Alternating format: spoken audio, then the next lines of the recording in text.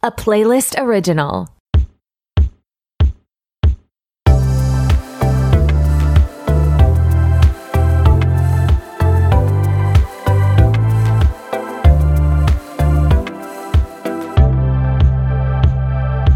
Hey, what's up? It's your host, Tori, and who is ready to be Betty? Welcome back to another episode of RTBP. I am so glad you're here. Today we have a super fun, super special episode of RTBP and a bonus one at that. Nick is back and we are talking all about Folklore, Taylor Swift's 8th studio album. Spoiler alert, my favorite one of hers. And it was so much fun to catch up. We talk about the origin of this episode in the beginning, so I won't get into it too much, but if you haven't, this is a look back at our first reactions. We released an episode August 4th, 2020, and Folklore had come out, I believe, July 24th, 2020, so it was our first week and a half hot takes, and we had many, but I didn't love how I thought of the album, so we wanted to do a little bit of a 2-year look back. So if you want, you can pause this episode, you can go back to the episode I'm talking about. I will put that link in the episode show notes, and then you can come back to this one. We do make some callback jokes from that episode, so I think you will enjoy it more, but it's not necessary listening if you just want some Taylor and Joe gossip and some, love of the Folklore lyrics and musicality per se. But we do make some jokes too, like cheese, which sounds so fucking random, but I promise there was a point where we were talking about that in the original episode. So those type of things come up. Anyways, I want to also say that as is all of my episodes with Nick, it is a roller coaster. So as he says in the episode, buckle up. There's turbulence ahead. If you are not super into that, we do jump around a little bit. Just, take this episode with an open mind. It's super fun. And there are nuggets of wisdom and brilliance in our goofy ramblings. I also do go on a Kaylor conspiracy tangent for this basically entire podcast. If you don't know what the portmanteau Kaylor is, it's the mashup of the names Carly and Taylor and their conspiracy that they dated in the early 2010s. So if you're not super into conspiracy theories and blind items and you take celeb gossip and pop culture at face value, that's totally okay. That was me until I learned about Beyond the Blinds, etc. So that's totally okay. You can take everything I say, because it is alleged, with a grain of salt, and it's just, fun conversations to have. Or you could be a big Gaylor head like me. I will put some resources. I feel like I'm at work and I'm resourcing a student for student success. You're my pupils. I will put some resources in the episode show notes of timelines and articles and fun Kaylor things. So if you want to get up to date before we launch into the Folklore discussion, you can do that as well. I also want to say, because I know that Taylor Swift lyric analysis goes really in depth and Swiftie culture is strong, and I do love that, this is not the most detailed end-all be-all Folklore analysis, etc. We do talk a lot about Easter eggs. We talk about the context. We talk about this album amongst other Taylor albums. But again, it's not the end all be all. It's just two friends having fun. I do really suggest, if you want a really detailed podcast about Taylor's music, The Ringer did a series called I'm going to get this wrong. I think it's called Every Album Ever. I will also link that in the episode show notes. But they did a lot of really, really detailed album analysis, song analysis of all of Taylor's work. And they go on to do One Direction, all the 1D Boys solo stuff, and Adele as well. So I highly recommend that. It is with a writer from The Ringer and I think, former CEO of Ticketmaster. So he also gives some really cool insider information about like her tours and stuff like that. Anyways, I think I should leave it at that. We're counting down the minutes and it's already a long episode. Nick introduces himself in this episode, so honestly, let's just leave it at that. Take it away, Nick. Hi, it's Tori from Ready to Be Petty, and today I have a fantastic guest for you today. He's been on the podcast, I think, 9 times now, and it hasn't even been 2 full years. But today we're taking it back to the beginning, his first podcast. Oh my god, hashtag back to the beach. We're talking about folklore. Yay. Oh my god, okay, that was like killer. Will I leave this in? Only time will tell. Nick, welcome back to the podcast. Yes, I've returned. I flew across, took a picture with Tori on Tori's bed. Oh my god, yes, that's gonna be the pic reveal. And now I've flown back, and now we're ready to actually podcast. Yes, okay, so this is so exciting because, as Nick mentioned, he has been on this podcast numerous times, but our first episode together, we talked about Folklore when it came out in July. I think it was like July 24th, 2020. It was late July. I'm surprised it was even the 24th. I would have guessed like closer to like it might be the 27th, and this episode comes out the 24th. Yeah. I wanted to do it like on its birthday, but it was a Sunday, so I couldn't. Little insider baseball. But how did this re-listen, re-record happen? Because I was saying how much I hated everything I said on that podcast. I think we wanted to do a reflection now that there's been like, post-folklore Taylor, where it seems like, folklore at the time we thought was more of an isolated album during quarantine, and it almost seemed to have been like the launch of a new era that we hadn't really known at the time.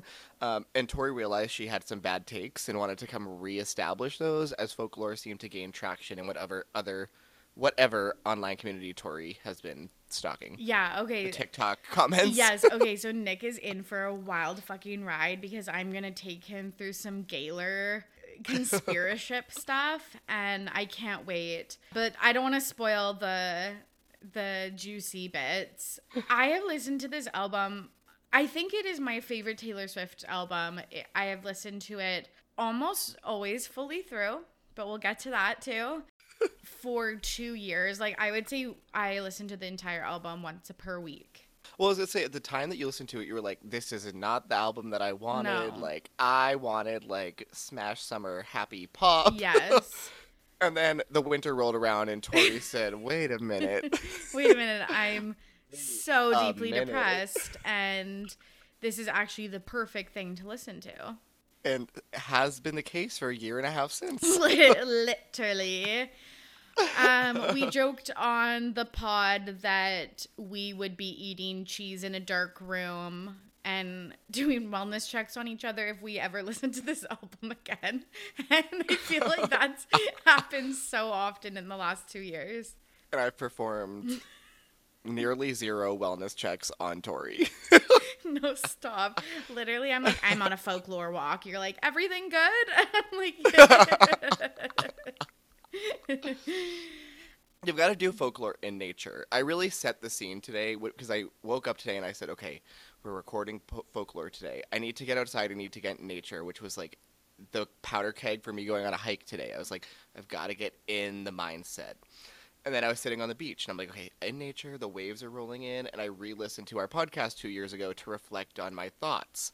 And then a thunderstorm rolled in because the weather was really working with me today, and that's when I listened to the album. So I feel like, the folklore walk is necessary. You're not going to, like, do folklore. I mean, you can do folklore in a quiet, dark room eating cheese. I mean, it hits. It hits the same. Yeah, it truly does.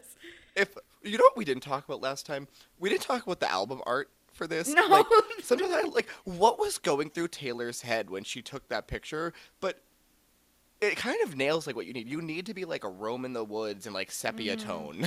Truly, or like this life in black and gray, which again, signaling Oh, my that's what it is. depression. Yeah, depression.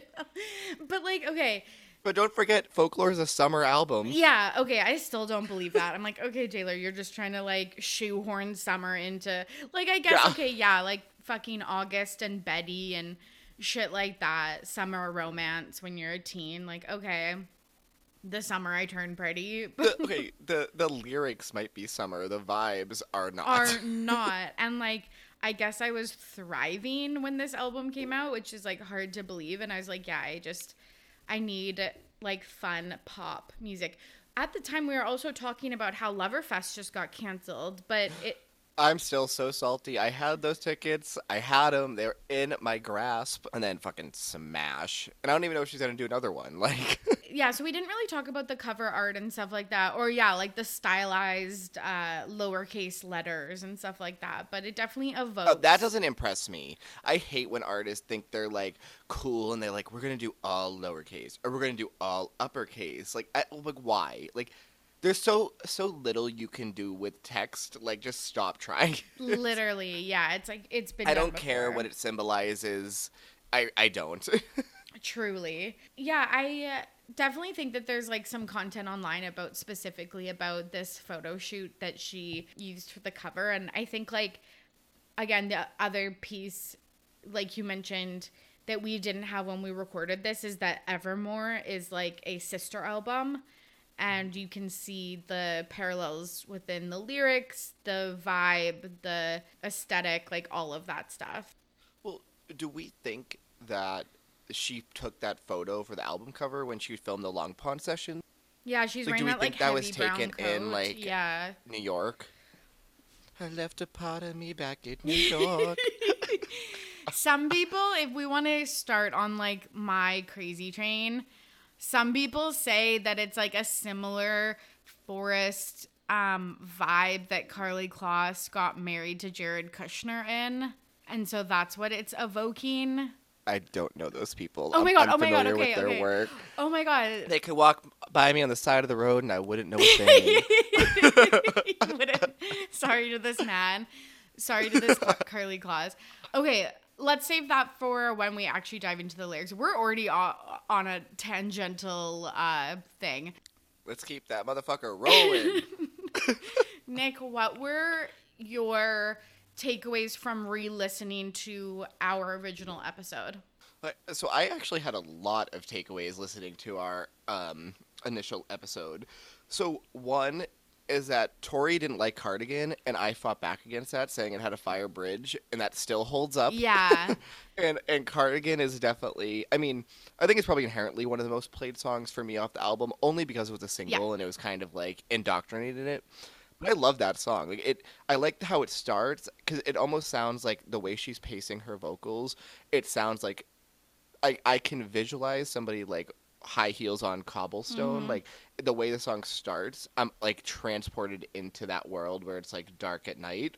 And I just love like that being the kickoff to the three like love triangle songs. I think that I felt it while it was released in addition to the merch, the Cardigan merch, it seemed merch grabby at the time. But yeah, Cardigan has aged well, and you're right. The motifs of like cobblestones and setting the stage for the triangle romance makes sense. So okay, you were right. So that was one of my like album takeaways. One of my takeaways from us recording the podcast is like we must have been really fucking hungry when we were recording because we talked about bruschetta, we talked about cheese, we talked about cheese whiz, like cheese balls. Like we must have been like fiending for some snack food that late at night. I love that for us.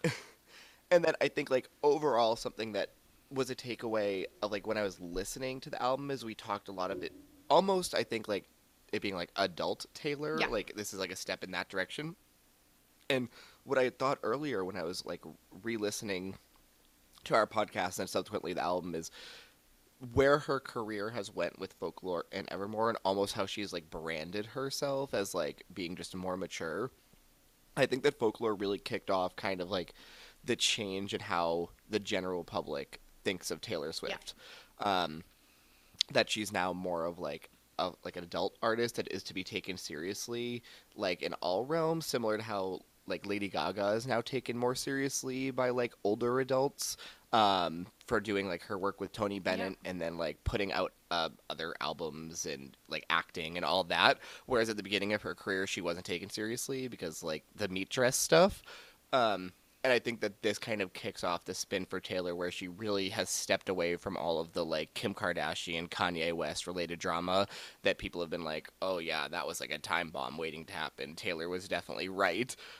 Again, so that's kind of my takeaway of like in the 2 years of since Folklore, how Taylor Swift has like reestablished herself to the general public. Yeah, 100%. I agree. It sucks that young women, have to collaborate with men / like older men and more like men whose music is taken more seriously to kind of get that credit, because I think that is kind of what happened. Like, people don't take pop music seriously as like art. I don't think people super took Taylor Swift seriously because of the content and the genre of her work too. I agree with that, but I would say I don't think the pop music part of pop music is that it shouldn't be taken seriously, that it should be loud, it should be boisterous. And if you're creating like high quality pop music, it should be all of those things. But I think it gets like a knack on it because people are like, oh, like pop music, that's the type of things like middle schoolers listen to. And this is kind of what we had talked about the last time on the podcast, and I was bringing it back, is like Taylor Swift wasn't taken seriously because it was like, oh, she is like a musician for like young women, not she is a musician who creates high quality music that people enjoy listening to, even if they're not like stans online.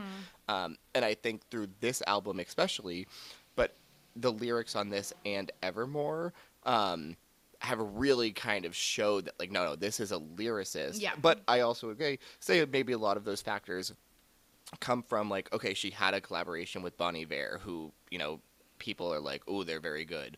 I didn't really know anything about Aaron Dessner prior to this album, and I don't really know much about him since this album.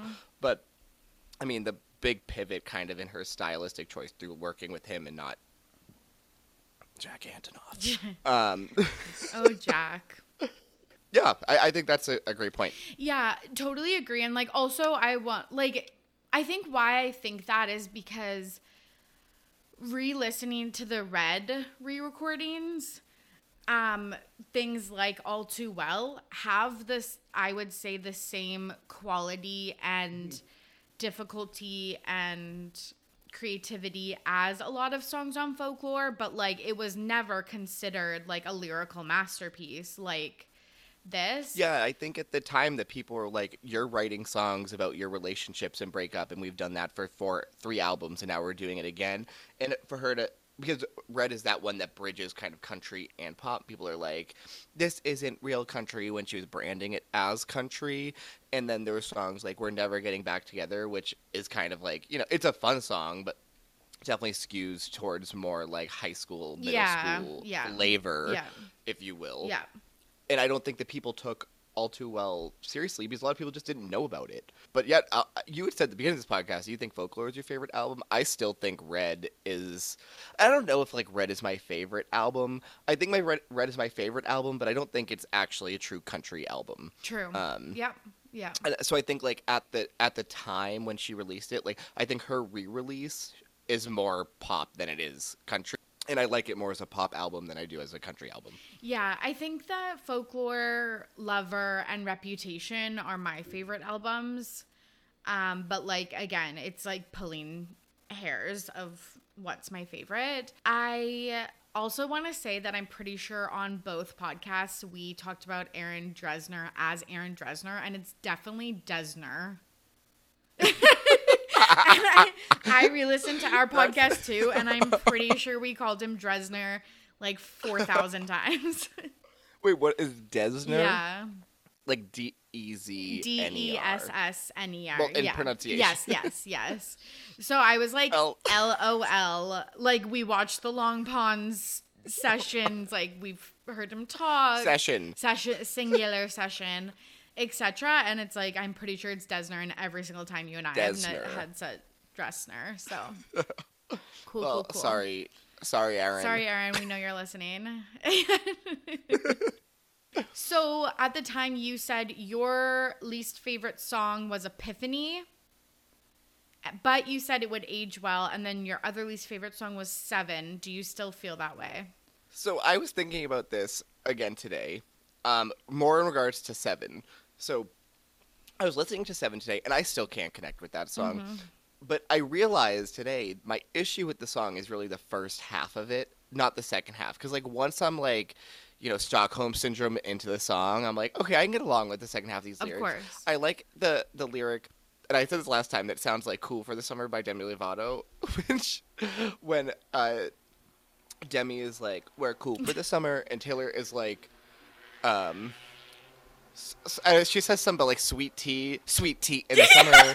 Cross my heart, won't tell no other. Like, at that point, I'm like, okay, the bass has dropped, and we're getting down in these trees. I'm literally fucking dead. Sweet tea in the summer, cross your heart, won't tell no other. Oh my god, we're cool for the summer. Dead. Please, someone make a mashup of that. But the first half of that song, like, not it. You know what it sounds like? And you're not going to know because I'm sure you haven't watched this movie.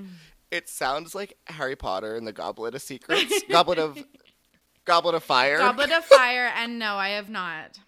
Oh, when Harry takes the, like, golden egg under the water to listen to the mermaid sing, like, that's what the first, like, minute of this song sounds like to me. It sounds like the we are. She sounds like she's singing underwater. I don't like the stylistic choices of Seven, but I've come along by saying, like, there's some redeemable qualities of that song. Yeah, I like it. When I said that Epiphany would age well, I meant, like, cheese. I didn't mean to bring cheese up again. But, like, when it's been, like, a 50-year aged block of cheddar or however long cheese ages, like, it's still not good. Yeah. And I skipped it on my re-listen again because I just can't do it. It's like 4 minutes long too. It's like, why am I doing this to myself? Like, I don't like this song. I was naturally on a time crunch. Yes, so naturally. It's like I just don't have the time to put into where our father, someone, doctor. Okay, I agree with you. I fucking hate Epiphany. A hot take, if I were to cut one song, would be this. I fucking hate this one. Like, I don't need the war symbolism and, like, imagery. I just don't connect with it. I think it's more of, like, a historical piece of, like, this is the COVID song. Right. And I have no interest in that as somebody who has lived through COVID. Yeah. Right? Like, yeah. Right? You're like, July 2020, we weren't doing so bad. Like, fuck. Yeah, that's like a 2120 song. Yeah. Like, they can enjoy that. They can, I don't know, do what the fuck they want Put with it it. in the textbooks. I want no part of it. Yeah, but leave it there. That's when they're like music and history, and they bring up Epiphany as like a historical music piece. Like, that's what Epiphany is. It is of no use to me in my life. And it doesn't serve a purpose on the album. Like, it's in the back half of the album. Yes. I think they put it between Mad Woman and Betty. Yeah. Mistake. I think they may have put it between, like, it brackets Betty in some way or another, and there is no fucking way that I should be going from Epiphany to Betty. Like, you're arguably going from, like, the lowest trench to, like, the highest peak. Yes, it's Mad Woman, Epiphany, Betty. Yeah. There's no need. Mad Woman is, like, a good, like, slow down song, like, after illicit affairs. Like, I don't need, like, another, like, depressy hour. Yeah, 100. Mine was Peace. This did not age well. And I said, and you said that at the time. When I listened to it, I should have started a war with Tori over not liking You should have Peace. started the war in Epiphany. Yeah, you're right. Well, maybe in 50 years. Yeah. Someone's here to help you. It sounds like the Who's singing Da Who Dore to like a depressing song. It's so bad. Okay, so your thoughts on Piece have changed. What's the updated take? I think I couldn't enjoy it because it was too real in my life and I was trying to ignore it. Mic drop. Yeah, and like I believe- don't want to like get into that per se. I just think that it's a very natural feeling for anyone, and like obviously this is through Taylor Swift's lens, but like for people to wonder if they can, you know, have a partner that they can have a like fulfilling relationship with if they come with the baggage. And at the time I think I was just feeling very much like a person with baggage, and I was like I can't even listen to this a second time. So yeah. Well, I was gonna say, wasn't there also that lyric where she's like, I sit around and talk shit with my friends and you I'm like wasting paint your like honor. murals Yeah. Yeah, right. And I think that you had an issue with that lyric because you were like, now that's bullshit. Like Yeah, I think I was annoyed with that because again, it's like, yeah, okay, so like again, not to take this like super analytical because it's a fucking toss away lyric, but like I think it just annoys me when again, like Joe Alwyn is the serious actor and she's the pop star that just like talks shit with the squad of girlies. Like, I don't know. And like again, maybe I'm reading into that way too much, but I hate when people use the thing that talking shit isn't, not that it's honorable, but like that's also how you like hold space for people. I don't know. I just like, I get annoyed with that. Maybe because it's the premise of this podcast is to talk shit, and I bing, bing, bing, bing, yeah. bing, bing. Okay, Nick. Okay. But like, do you know what I'm saying? Like, I hate that there's no, again, like validity in talking shit when sometimes it's superficial for sure, but like a lot of times it serves a purpose for people. I think Peace is a great song. I like how it builds at the beginning. I think it's very airy. I think the lyrics are good. I think it's, you know, one of her more like mature songs. Like she's talking about like, you know, her kind of like second guessing herself and her ability to be in this relationship and like what she provides and what she wants out of it. Like, you know, I'm not going to give you all the other things that you could have, but I can give you me. And will that bring you peace?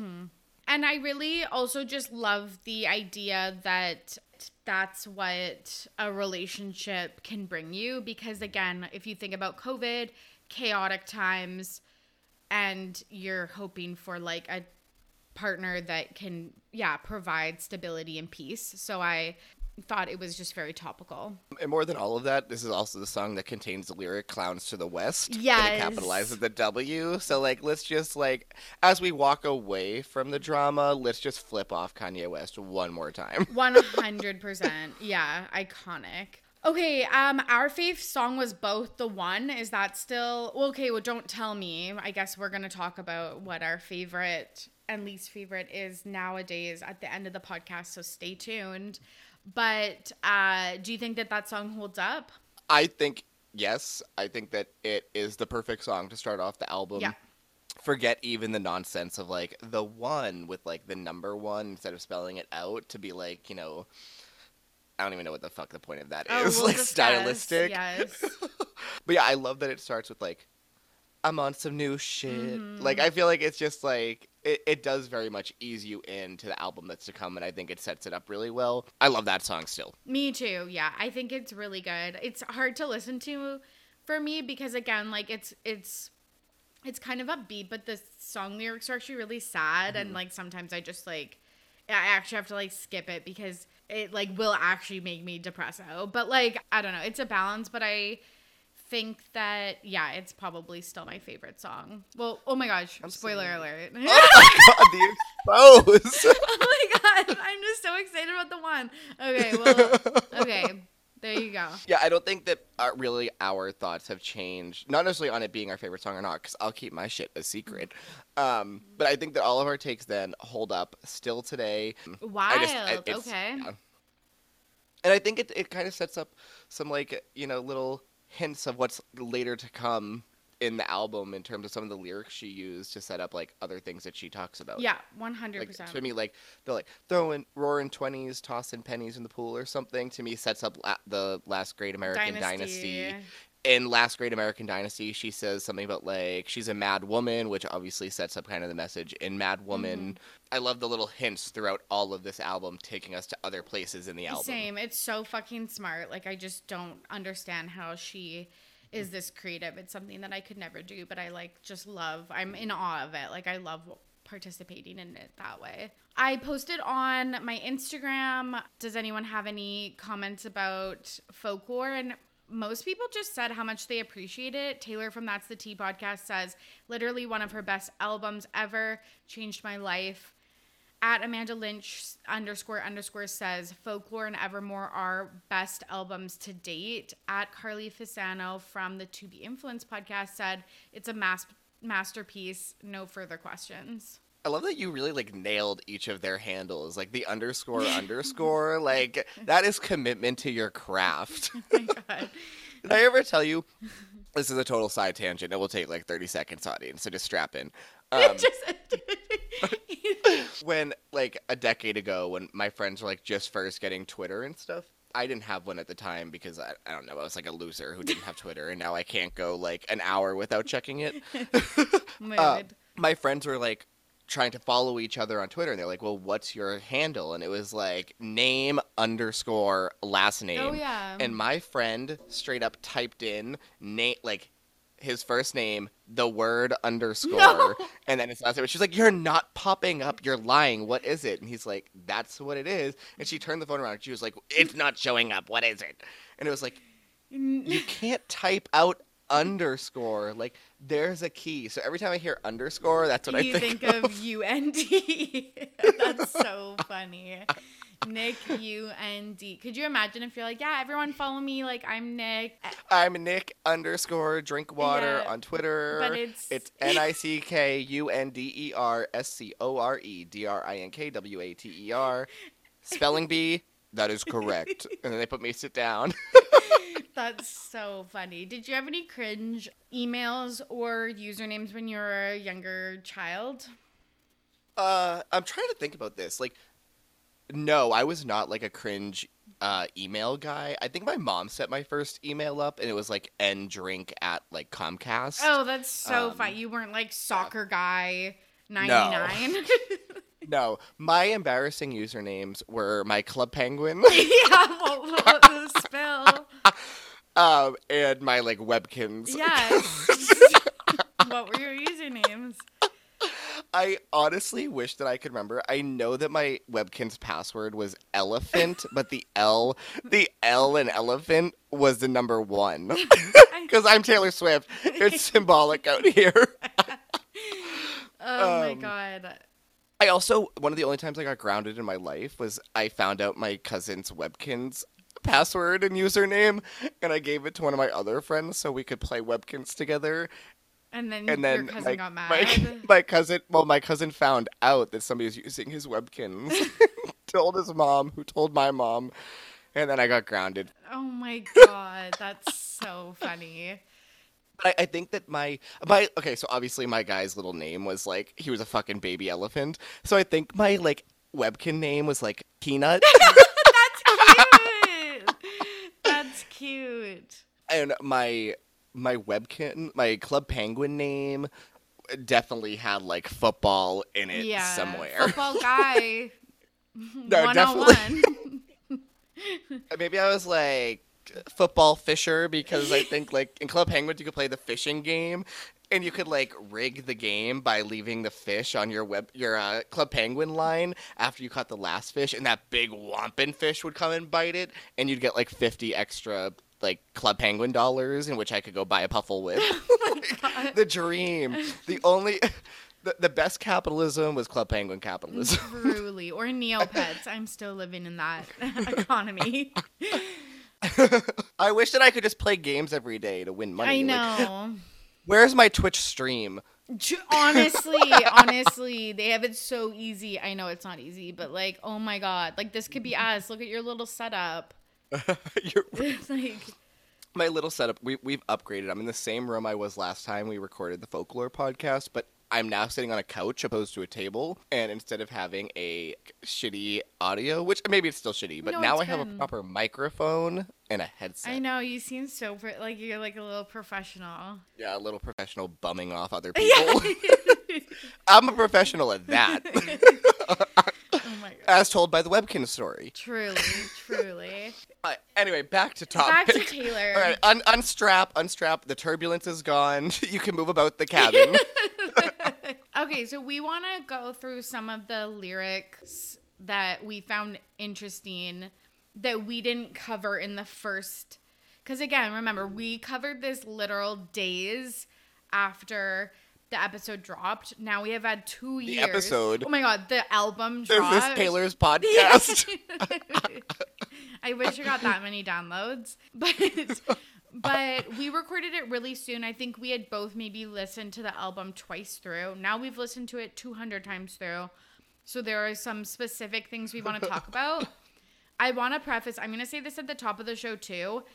We are not going to go through every single Easter egg, lyric, song even. This is just like some general thoughts of things that stood out to us. There is so much more Taylor content. Some of my friends host Taylor podcasts, like Cam from What I Will Say, who I was just on her podcast talking about Harry Styles and Nick Grimshaw. Fluently Forward has some Carly Kloss and Taylor Swift content. It's become a whole thing, has tons of Patreon episodes about it. So there's literally so much. The Reddit is just like bumping. So we're just going to go over some things that we found interesting. Reddit is a bumpin'. And like on it, it is. Honestly, it's because I'm like scared of Swifties. And it's like, if you don't know, like people are going to be like, how did you not know that the album came out on July 29th? Like you said the 24th. She just brings a certain type of stan that We can't compete with. we can't That's compete. what it is. Like we don't have We're not stan We're not TikToks. scared of you. We wish we were you, but we just can't. Yes, literally. I'm a little scared, but like in general, I'm impressed. And I love consuming your content, but that's just not this podcast. Okay, let's start with the one. Can I finally get into like my conspiracy things? Yeah, so for those of you who don't know what the conspiracy is, it means you have short-term memory because she brought it up at the beginning of the show. Like, please get checked out. But on the outline of the podcast I was sent, there's this term Gaylor that I was unfamiliar with. Now I can read, so I can parse together what is to come from this, but I'm really ready just to sit back with my drink and let Tori tell his folklore story. Yes, oh my gosh, which I'm Right, going to kick it off. reference in this episode. So basically, when I had recorded our bonus episode of Folklore, I had never heard of this potential relationship between Carly Kloss and Taylor Swift. If you have never heard of this, please just like look up Reddit Gaylor and you'll have like an afternoon of just fun. But basically it is a conspiracy that Carly Kloss and Taylor Swift dated, and a lot of the Folklore album like references their relationship. Is that like blowing your mind, or have you heard of that a little bit? No, I don't know who Carly Kloss is. Oh my gosh, So okay. I'm about to Google a picture of her. Okay, so Carly Kloss is a model. She, I think, is most well known for Victoria's Secret and the modeling in Victoria's Secret. And she was best friends with Taylor Swift. She was part of her squad. She is now married to Jared Kushner, who is... No, okay, so you said that earlier. Isn't Jared Kushner like Ivanka Trump's Fuck, oh my guy? God. She is married to Josh Kushner. Okay, I was Oh my gonna say. God. So I say that Swifties as are I'm coming reading for her me. personal. I'm reading her personal page On her wiki. Okay, whenever I go to wiki, On her it's just wiki. like directly to personal section. Like, like scrolls back down to personal section. Okay, you're right. But yeah, you said Jared Kushner earlier, and I was like, so I know him, but that can't be true. No, that vehemently is false. She is married to Josh Kushner, who is Jared Kushner's brother, who is Oh my God, what? Yes, who is infamously married to Ivanka Trump. And there's been a lot of controversy because Carly is pretty vocal about being a Democrat and being left-leaning, where obviously the Kushner family is very right-wing and Republican. So there's some like interesting tensions there. No, it's bad when Josh Kushner doesn't have a picture on his wiki. Says it all. That truly says it all. So I think that I guess I did hear about their relationship back in the day because there's this infamous picture. I think they're at a 1975 concert and they're in the balconies and they're like, there's pictures of them like basically making out, but they're very grainy. So a lot of people, we call them Hitlers, who don't believe Taylor Swift is queer and dated Karlie Kloss. Wait, you call those people Hitlers? Yeah. Why do they get a nickname? Are they a minority group of stans? I think, I don't know if they're minority, but they like really, I don't know, are kind of denying some of the like iconography, lyrics, and, you know, like interview tidbits that Taylor's shared about like her sexuality. Okay, so is this why it's coming to the pieces are fitting into place? Is this why people said that Seven was like a gay anthem like 2 years ago? Well, I think. And why Betty Yes. like is like a gay anthem? Yes. So people thought that the triangle wasn't between like a hetero couple and a side piece. I don't know how to say that. Like, the side chick. Yes. So yes, there a lot of like lyric analysis went into Betty as like queer art. Interesting. Okay. So more about this Karlie Kloss Yes. situation or the Gaylor conspiracy. The Gaylor conspiracy. So it's really interesting because you can see little Easter eggs that could point to this relationship with Taylor Swift. It's very much the like, you know, the saying where it's like they're best friends or roommates, but really they were lovers or whatever in history. And they were roommates? Yeah. Oh my God, they were roommates? I'm familiar with that piece of history, let me tell you. Okay. So Taylor Swift and Karlie Kloss went on this infamous trip to Big Sur that was documented in Vogue. And they drove down Highway 1 and it was all photographed. So people are saying that the one is stylized that way to indicate Highway number 1. My head is exploding out of my ears. Good. So Taylor Swift lived at the time that she dated Karlie Kloss, allegedly. Allegedly, in the West Village in New York. And there is a restaurant called The Bus Stop. So when she says, I thought I saw you at the bus stop, I didn't though, she's probably talking about Karlie Kloss because she also lived in the West Village and she would sneak through her garden gate to visit her in the summer, a la Cruel Summer. I love the Swiftie stans. I'm a stan of them. Tori might be scared of me, but just send shit to my DMs. Like, this is rich. Isn't this rich? Okay, Nick, I feel like I just opened up. Like, I cannot. This tea is good. Okay, I have so much more. I'm gonna get you on Cam's podcast. What I will say, you're gonna have so much fun dissecting all of this. There's pictures, there's Reddit threads, there's timelines. It's chef's kiss, so much fun. And this is what I've been doing for the past My jaw 2 years is like on the floor. It is. So let me walk you through Because now I'm thinking like, okay, so yeah, slip through the garden gate last summer just to seal your face. Yes, okay, and like you're the West Village. Yes! You didn't do it for me, baby. Yes! Or whatever. Yes. Oh my God, all of this New York, because you know her New York era. That was when she left a part of me back in New York. Yes, yes, that's when she was dating dating Karlie Kloss allegedly.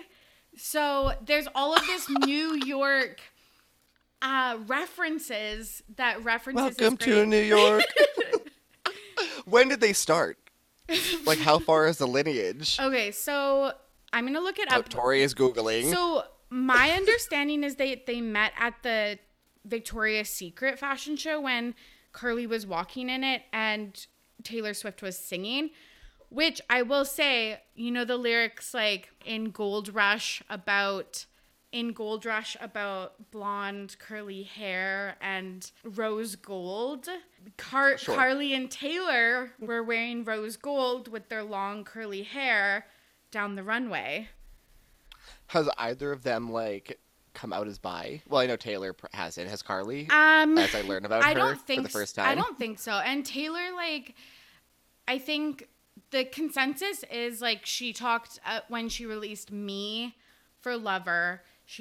There's that infamous quote that's like, the music video is going to be all things that make me, gay pride, blah, blah, blah. So people are assuming. Okay, so this is, like, straddling the lines of, like, canon and fanfic. Exactly. Because a straight person, if they came out with a song like, what's the song that she had all of the, like, queer... You Need to Calm Down? Yes, thank you. If a straight person released a song like You Need to Calm Down or Me, where there's like a pride parade and the rainbows and there's people popping out of closets, if a straight person used that image to sell records, like, that's so fucked up. So I'm assuming This is a spiral. this is a full spiral. So apparently... Right. Okay, sorry. So back. Yes. So the timeline for Carly and Taylor, they started kind of chatting online in 2012. They officially met at Victoria's Secret fashion show in November 2013. Okay, so I'm sure I'm late on the bus here. I'm adding to the conspiracy theory that her 1989 album that starts with Welcome to New York, that has the verse of, like, was it like boys like boys and girls like girls or something like that? Okay, I'm adding that to canon. I'm late, but I'm co-signing that. I'm obsessed. Okay, I love this for us. So basically, I love building off the work of others. Yeah, truly. So I think that why I wanted to bring this up is just this is my biggest shift from when I first listened to Folklore to when I'm listening to it now.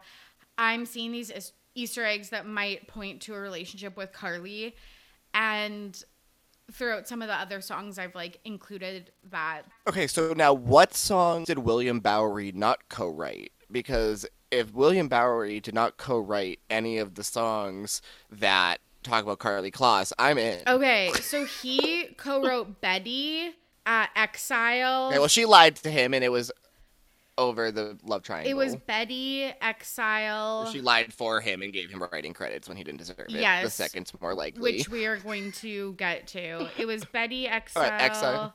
And he was credited as a producer on 6 songs, and he wrote those 2. Do you want the 6 songs that he was a... No, Yeah. he's irrelevant. He's literally irrelevant.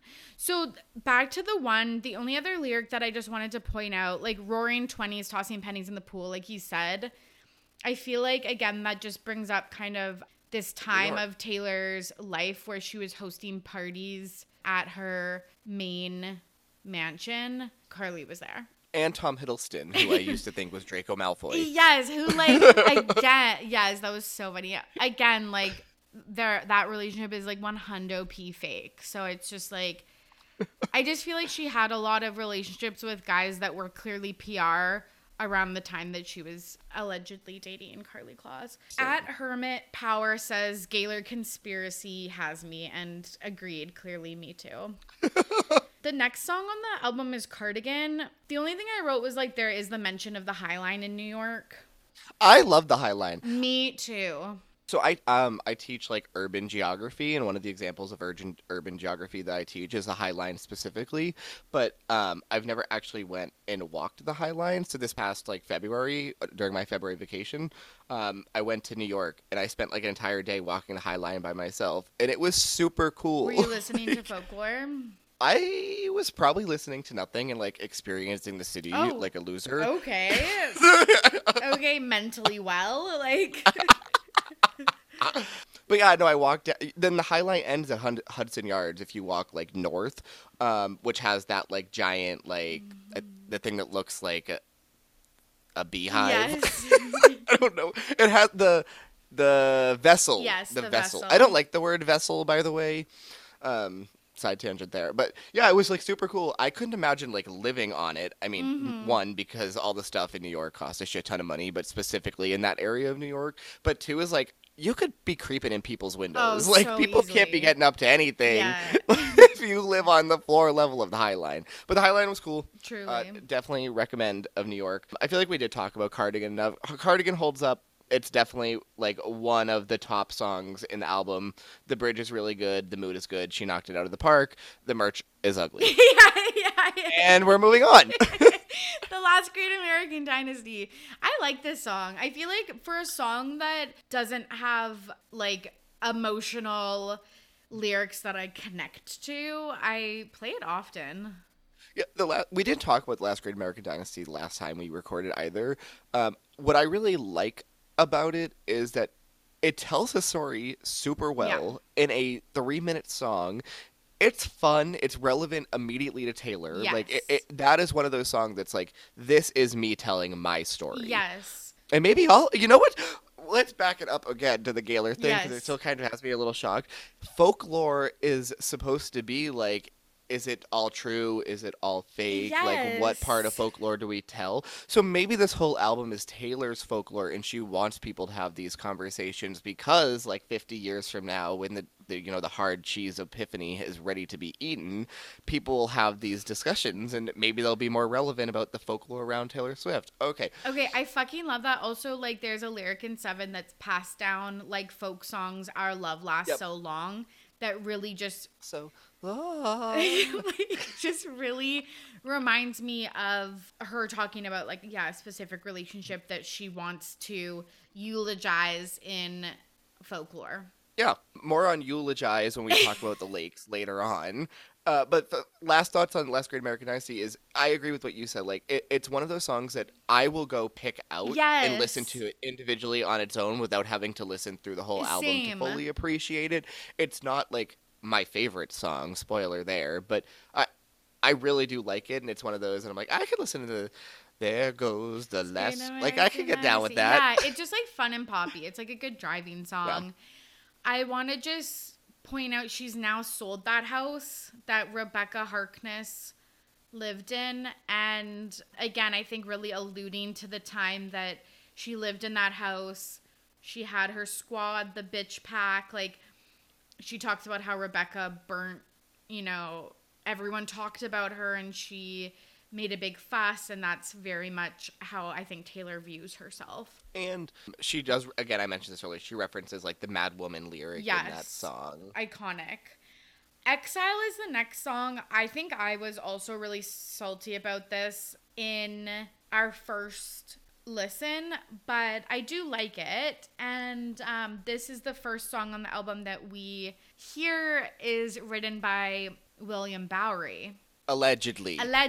Apparently he wrote the first there is no way Justin Vernon there's no way Justin Vernon is allowing some scrub who's done nothing to write his fucking verse. It's just not happening. Taylor said, I wrote this song.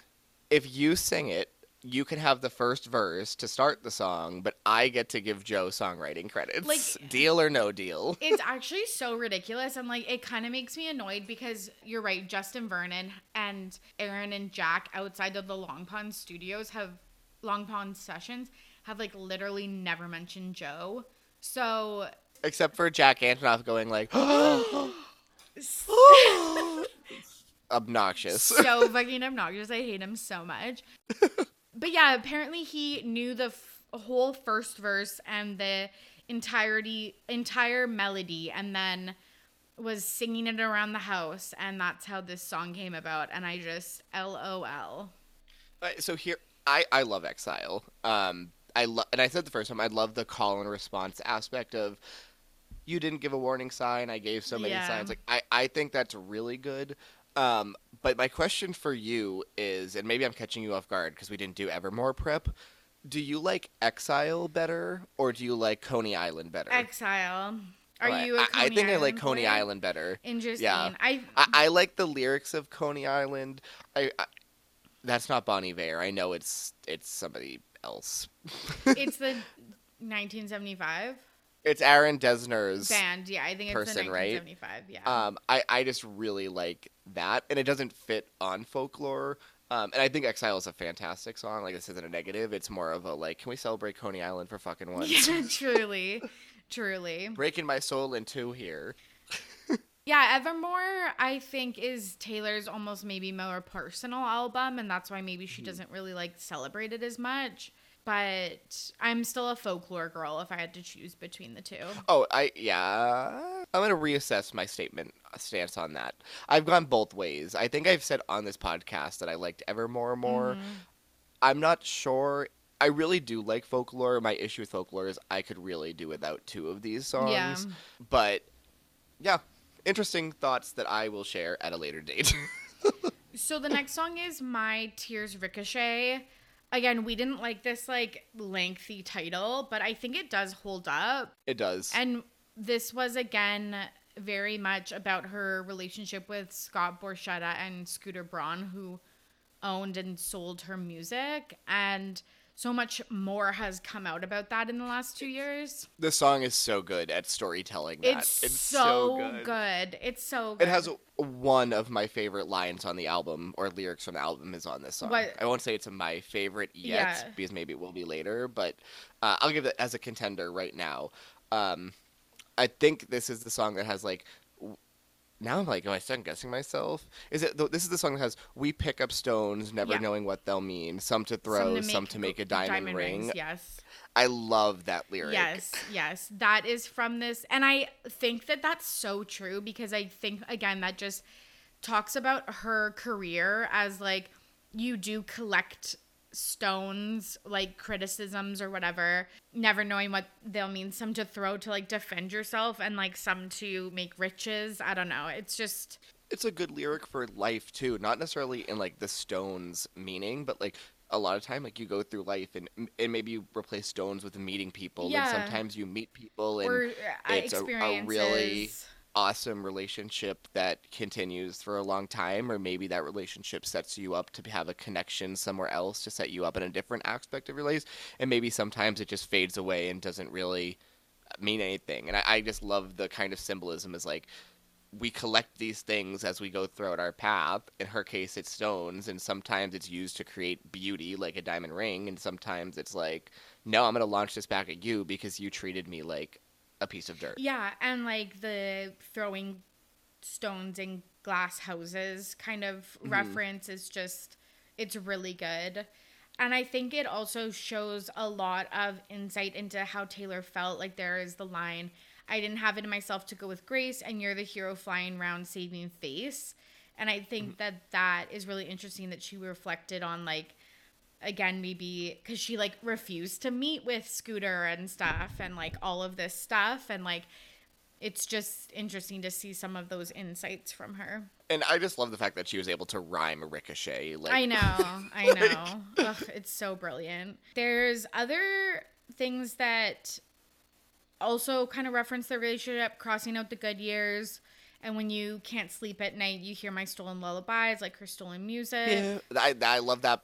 I don't necessarily love that lyric, but I love how that sounds in the Yeah, song. like it's Because it far almost away. fades away. Yeah. It's so nice. You wear the same jewels that I gave you as you bury me. So again, like, just talking about how she is kind of the reason that these men are successful. And then I really like the lyric, and I can go anywhere I want, just not home. And I can go anywhere. Yeah, that's It's great too. so good. And I think, yeah, people, again, can relate to that in jobs, in relationships, with In family cutting life, off too, family, right? like, Yeah. everything. It's just so good. You separate yourself to get such freedom, but then sometimes the place that you want to go to, you can't. Totally. It's great. Up after that is Mirrorball. Yeah. You liked this song and you liked it on her analysis of it in the Long Pond session, singular. Yeah. Singular. That needs to be stressed. Like, I bring it up every time we talk about Taylor Swift on this podcast. You cannot pluralize something that is singular when you literally have a sister album that you wrote in the same time period. I know, that we're just waiting for. Yeah, no, what I really like about Mirrorball is how it sounds stylistically. Yeah. Like, I'm a mirror. Like, I feel like this has become, like, a singing podcast. I know, I was just going to say, did anyone know that Nick's favorite pastime is karaoke? Oh, my God. Can I tell? Side tangent again, course. Strap in. We had a huge karaoke night planned for tomorrow night. Like, when I say, like, we had, like, 15 people planning to go to this, like, towny little karaoke bar in Maine for tomorrow night. That you're taking me to It in was, 2.5 weeks? Yes, it was going to be hype, and the fucking karaoke guy canceled. So they're not doing it this week. I hate And I was like, well, him. how am I going to go to... And the last time I went to karaoke night, they didn't call me up on stage because I put my name in too late. How Like, dare they? you just don't want talent. I've watched this woman sing Proud Mary 8 weeks in a row to the same chorus. And sure, it's good. But you know what else is good? Like, cookies. If I eat eight cookies in a row, it's not good. Like, get me up there and let me sing literally. I get up there and sing Proud Mary. I know the Just Dance 2 dance. I know how to go, and we're rolling. Like, I could do that performance. Vocally, would it be as good? Debatable. You're like, I'm not going to say no. But my abilities, what I bring to the stage, I have that X factor. I can't wait to see But yeah, no, I like Mirrorball. I don't think it's anything like super special, but I love where it's placed in the album because it does sound stylistically different from everything we've heard up until that point. And I do think, 7 comes next, and 7. Yeah, and yeah. Mirrorball is interesting also because I think it also harkens back to Rebecca harkens back to her.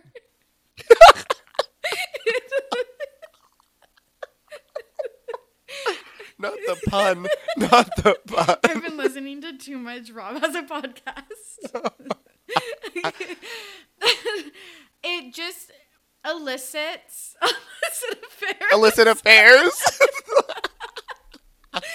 It elicits like just thoughts about being a performer, and I think that's just interesting because especially in a time where you can't really perform. Exactly. And she's trying to say, like, I'm doing like everything I can to entertain you. Yes. I'm releasing 2 albums in the span of 6 months. Yes, and like it also makes me think about Scott and Scooter because I feel like Taylor Swift was very like in her teen years, look at me, doing anything to get people to notice her, and then that's just taxing. The next song is 7. We can skip past that, I think, at this point. Okay, I want to say 2 things. Hit My Peak at 7 Feet. This is her 8th studio album. So people are just saying. Ellipses. So fill in the fucking blank, okay? But I would disagree with her. Lover is not her peak. Okay. Even at the time that she put this out and wrote that lyric, Lover was not her peak. Okay, true that. Okay. And then another thing that I spoke about earlier is passed down like folk songs, Our Love Lasts So Long. Reminds me of Gold Rush. The lyric in Gold Rush that is, again, supposedly about Karlie Kloss says, my mind turns your life into folklore. I can't dare to dream about you anymore. Which really sounds like a person who maybe wanted to step out into the spotlight with this relationship and that didn't happen. And then you think of the what ifs. Yes, and one person moved on and got married and had a baby, and then the other person is sitting with her hair pinned up in a corner that she haunts. Of a restaurant? Yes. Yes. Right where you left me. Exactly. That was so offbeat. People will be like, what song is that? Like, oh, I've never heard that one. Yeah, also, side note, I hate to admit this because I don't like Jack Antonoff. I love Gold Rush. Gold Rush is so good. So fucking good. It's so fucking obnoxious. I that it's know. good. I I'm hate so him mad. so much, and Gold Rush is such a good song.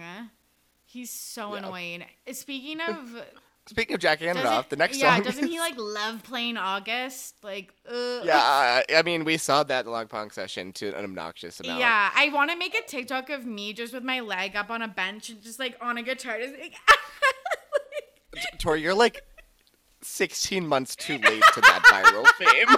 Like, wake up, San Francisco. this is story of my life. I'm like, I should make a TikTok about this. They're like, that's a trend from 2006. Like, Tori's like, have you guys heard of Tiger King? Actually, no, more realistically, Tori's like, have you all heard of folklore? like, Listen to my podcast on folklore. literally, people are like, we heard that 2 years ago. She's just reusing her content. Yeah, I am, okay? She hits 100 episodes. Hit my peak at 100 episodes. Hit my peak at 100 feet. Oh my god. Okay, August. I don't want to talk about the fucking triangle relationship anymore. I feel like that's all we talk about. August slaps. August slaps. Yep. It's sipped away like a bottle of wine. Yeah, the salt air And and the rust on your door. I never wanted anything more. The issue is right now I have this microphone and I'm like, I know, let me grab it. Again, everybody, Nick likes karaoke. Okay. Yeah, no, I really do like August, but we don't have to talk about it much further. It's a bop. It's just like, for me, Last Great American Dynasty. I will seek it out to play it because it's a good summer song. We didn't talk about This Is Me Trying really at all last time. know. This Is Me Trying still holds up. I feel like every time I listen to it, I like it more. I know, and like I don't want to because again, it's sad, but it is so good. I don't think I brought this up the last time we were on the pod, but I remember the day that Folklore dropped and she put it on Instagram and she was like, here's the cover and here's the freaking songs on it. And then we had to wait like 16 hours to listen to any of the songs. And we put it in our like friend group chat. And I remember saying, like, people were like, what song's going to be the best? Essentially was like the conversation. And I saw the title, This Is Me Trying, and said, that one is going to gut some people's hearts out. And it gutted mine. And it did. Like literally stuff like I had the shiniest wheels, now they're rusting. Mm-hmm. Like, lay me out to die. Like, literally, lay me out to try. No, lay me out to die. Drop it. These people are going to leave. They've already left. You're right. It's gutting. That's all I can really say that. Like, they told me all my cages were mental, so I got wasted like all my potential. Like, all my potential. That lyric is so good. That's another contender for me. And then another reference to Mad Woman and my words shoot to kill when I'm mad. I have a lot of regrets about that. Regrets about that.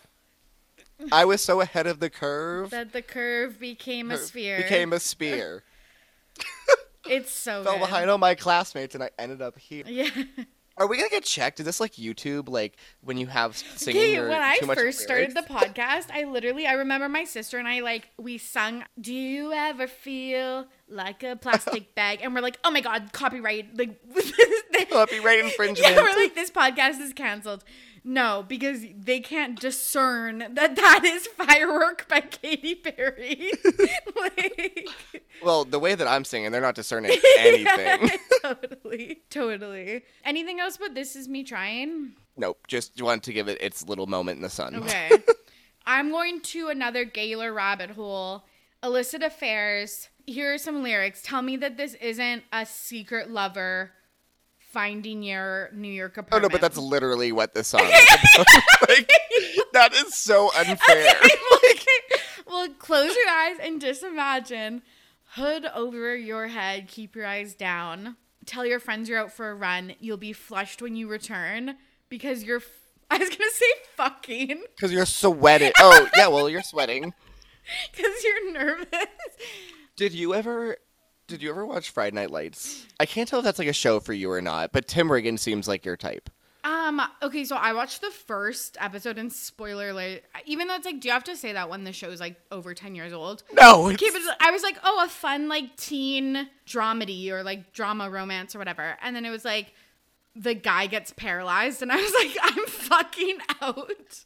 Like, the first like 3 minutes is like this young star becomes paralyzed, and I'm like, I can't. The first 3 minutes, that's like the end of the episode. Okay, whatever. You didn't get riled up by Kyle Chandler's monologue?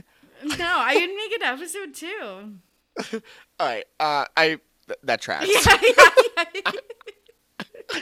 Okay. Tori's like, okay, but now I need to go watch 8 episodes of Selling Sunset to feel better. Yes, to get over this. Somebody recently was telling me that I should watch Below Deck, and Oh I was my like, God. get out of here. No, I was stop. like, get out You of would here. love it. Blue Dick. That's my... Blue Dick? Blue Dick. My friends and I watch Blue Dick. Je refuse. There's a lot of like people with accents, so they're like, "Did you just say blue dick?" And I'm like, "No, below deck, but Australian." All right, rolling it back. Yeah. What I was gonna say is this song makes me think of spoiler alert for you. Yeah. Of Friday Night Lights, where like one of the main characters is cheating on the paralyzed boyfriend. Minka and she's- Kelly. Yes, Minka Kelly, Lila Garrity, is cheating on Jason Street, who's paralyzed. He's the guy that you saw in the first aforementioned. And she is running to his best friend's house, Tim Riggins, to have sex. Like, she's actively cheating on him. But she's like, I'm just going out for a run. And she runs to his house. So, like, that's how, like, one of the episodes starts. So when I first heard this song, and it was like, tell your friends you're going out for a run. You're like, You'll be flushed when you return. I'm like, that's what I always think of. And the last time I think we recorded, I had said, like, if she wasn't going to name this song Folklore and she was going to name it after one of the titles on this album, I said, I think Illicit Affairs would be the title. oh, I love that. Not sure if I still stand. Well, okay, actually, when I was about to record this podcast, before I learned about the Carly Gloss stuff, Carly Gloss. I said it and I was like, that doesn't sound right, but the Zoom box on my screen is blocking her name On the article I sent you. Carly Kloss. Yes, thank you. Now I'm like, I think I stand by this again, because if it is really about that relationship, I stand by Illicit Affairs. Okay, continue. Yes. Okay, also I looked up Tim Higgins. Yeah, you're right. Probably my type. The first search was actually... Chase Edmonds. Yeah, Chase Edwards vibes. Edwards. For sure. Chase Edwards vibes. Call back to the episode we did. But Tim Higgins is also an old Canadian hockey player, so when I just... It's Tim Riggins. Not this Tim Hortons nonsense. Because I put in Tim Higgins, I was like, this old man? and then it was like Tim Riggins, Friday Night Lights, and I was like, okay. Anyways, Illicit Affairs, hood over your head, keep your eyes down. Obviously reminds me of Call It What You Want, walking with his head down. I'm the one he's walking to. Just disregard the pronouns that are used in that statement. Tell your friends you're out for a run. You'll be flushed when you return. We don't run here. No. Take the road less traveled by. Okay, so a lot of people online are like Robert Frost, two paths diverged in the forest or whatever. But I was thinking that it's very much just take a road that you won't be seen by like paparazzis. I think that tracks. I'll allow it. Thank you. Sustained or whatever. Sustained. Clandestine meetings and longing stares. Again, I think this just like elicits a Affairs. Yes, relationship between people that are in the same room together, but it's maybe not public.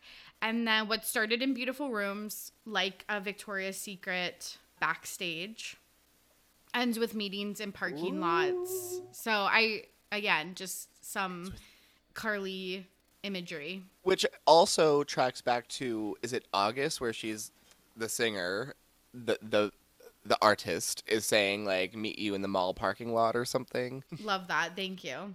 Illicit Affairs is a beautiful song. I'll allow it in its canonness to, the Gaylor conspiracy theory. Thank you. But it's definitely an underappreciated song on the album. Yes. It definitely isn't like radio worthy or anything, but it is beautiful. It paints a very clear picture of what's happening, and I think that anybody listening to it can see it the way they probably can't like visualize other nonsense like Epiphany. Yes. Then we get to Mad Woman. Again, very much like Taylor in her music industry. She is a mad on this song. Yes. It's awesome. Like you can feel like the mad. Yes. So the things that I wanted to point out. Your face in the neighbor's lawn. So like that, I guess, like that's very clear. What do you sing when you drive on your drive home? Do you see my face in the neighbor's lawn? Very much talking about Scooter and Scott. Even their music companies are neighbors, the one that she left and then went to. The other lyric is women like hunting witches too, doing your dirtiest work for you. It's obvious that wanting me dead has really brought you two together. This, I think, can be interpreted as we talked about on our first recording about Kim Kardashian and Kanye West, because I definitely think that that brought them together. But did you know, I'm going to blow your fucking mind, Scooter Braun is Karlie Kloss's manager. Yes. And allegedly, they might have split up because Karlie was either knowingly or unknowingly sharing information about Taylor's work and the valuation of her masters to Scooter Braun, who could have leveraged that information to purchase her music. Okay, that seems like a little bit of a stretch. Nicholas. I don't know enough about the topic. Yeah. It seems a little bit like a stretch, but the connection between those two people make Karlie Kloss a, riveting character in the novel. We missed her on the first go-round. Absolutely. I will also say women like hunting witches too, doing their dirtiest work for you. Lyrically, not my favorite lyric, but it's in contention for the way that she says that lyric. Like, the way it kind of, like, flows. It's like, women like... And I'm not going to sing it because I'm done with that. Well, for the next 8 seconds. Yeah. The way that goes, like, up Yes. and down, like, it feels like a little roller coaster through that lyric, and I just really love it for that. Me too. And it also shows a little bit of reflection, like Taylor Swift when she had that famous quote about there's a special place in hell for women who don't help other women, when Tina Fey and Amy Poehler made a joke about her dating history. It shows... Oh, an SNL thing? I think it was like a award monologue. Oh, okay. Award show monologue, but it really shows you maybe she has done some reflection on, I don't know, women and womanhood. Epiphany. We're not talking about that. Let's just move right along. Betty.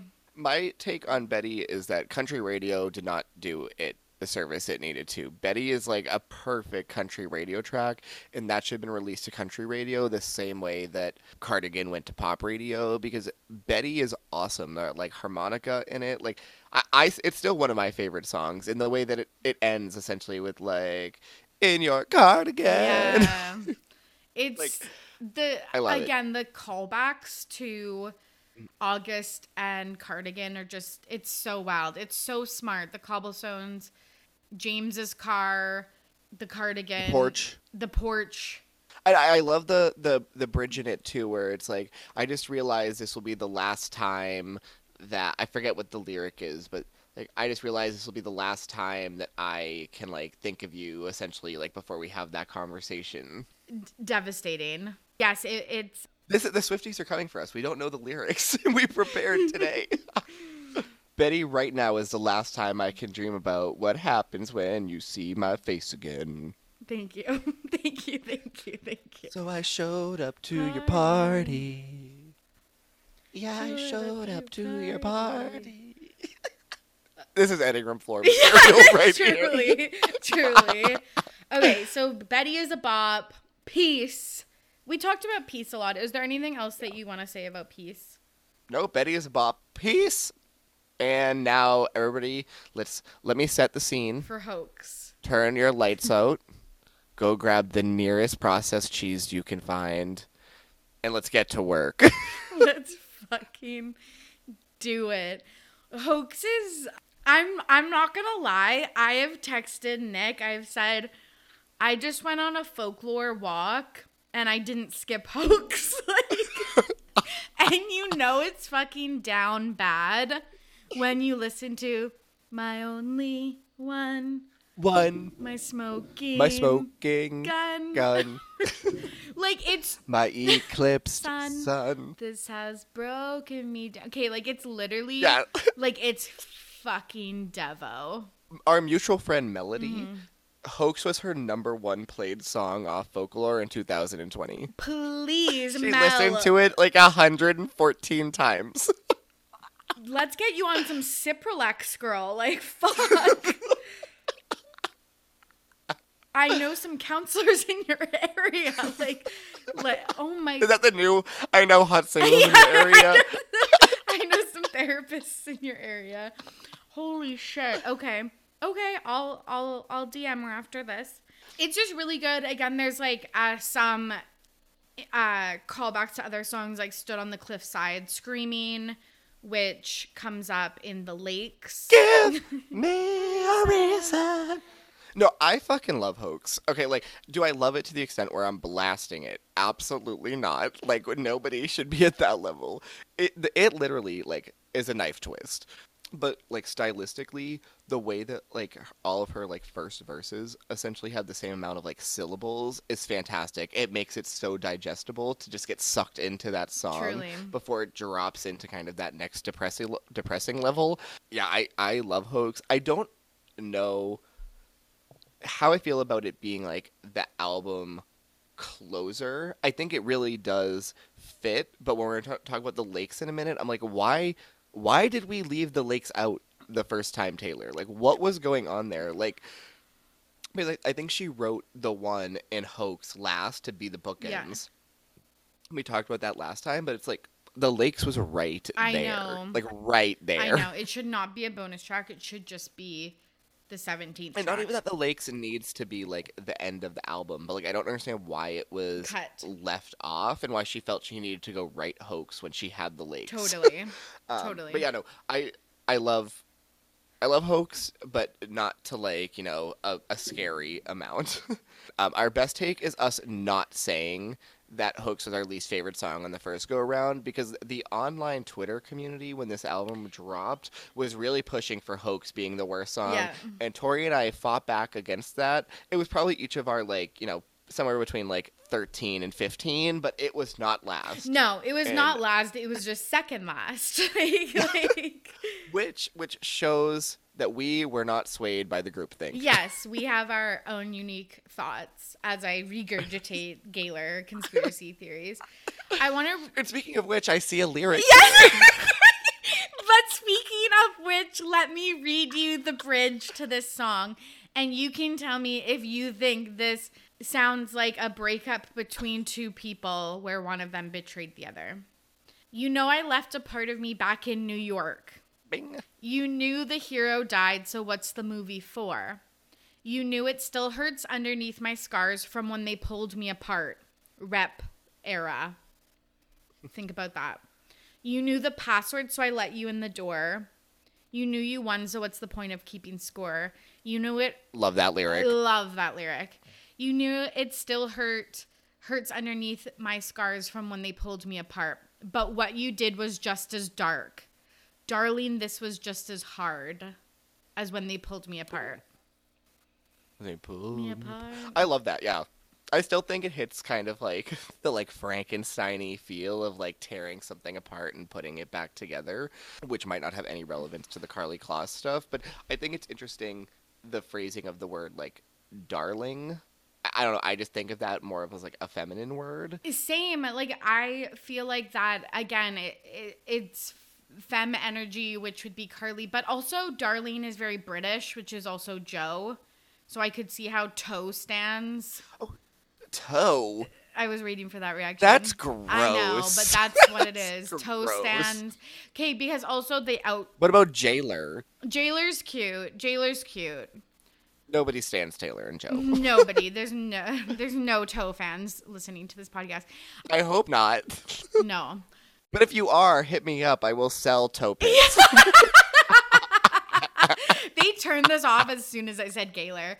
Anyways, I I will say for the toe heads, The toenails. the toenails, the outro, my only one, my kingdom come undone, like again, very like rep era Taylor. My broken drum, you have beaten my heart. I will say, don't want no other shade of blue but you, no other sadness in the world will do. Doesn't she reference, this is just off the cuff, but doesn't she reference a man like Joe, I'm assuming, as like blue in Lover? She definitely references colors. Yeah.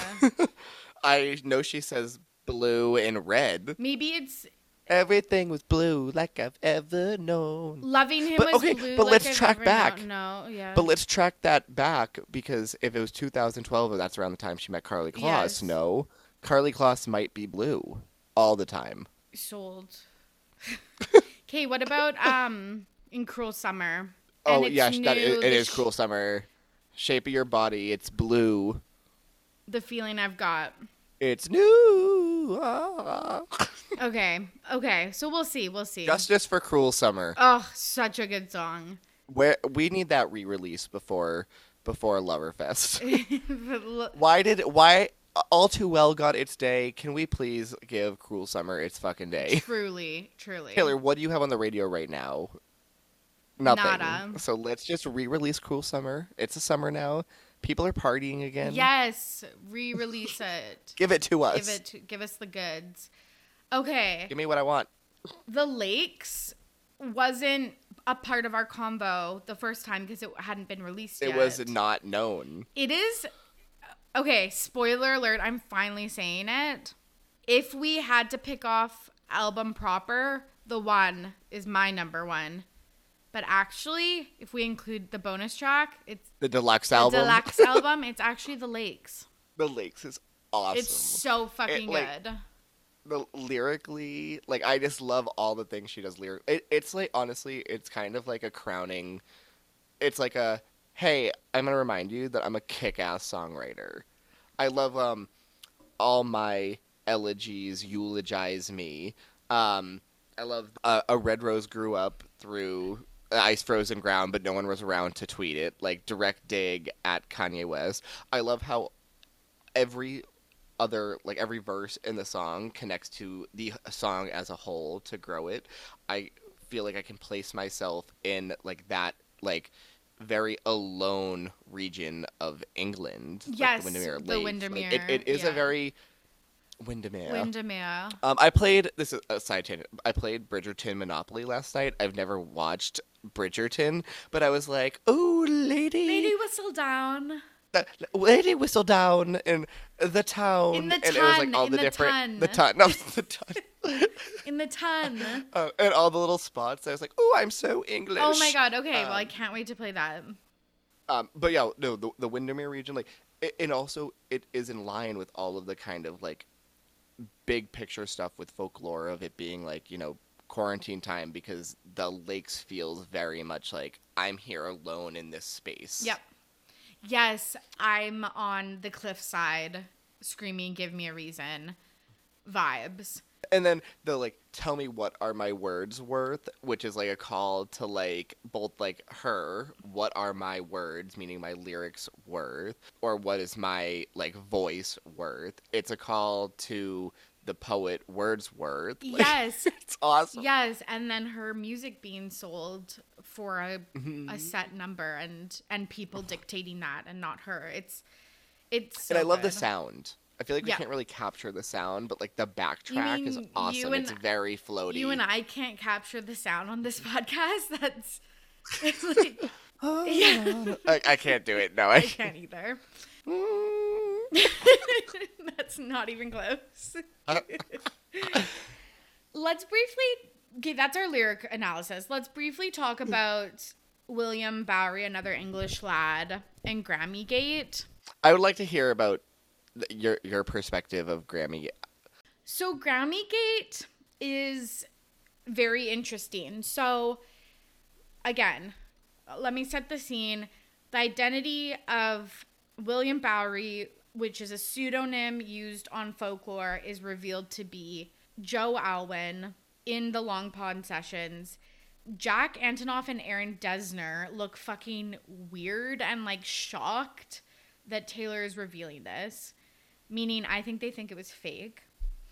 Bon Iver has never mentioned Joe Alwyn, even though they co-wrote Exile together. Doesn't make sense. In interviews, because he's gained a little bit of popularity with his Sally Rooney TV show. Boo. Yeah, flop era. He says that his great-grandfather, who was a composer, was named William.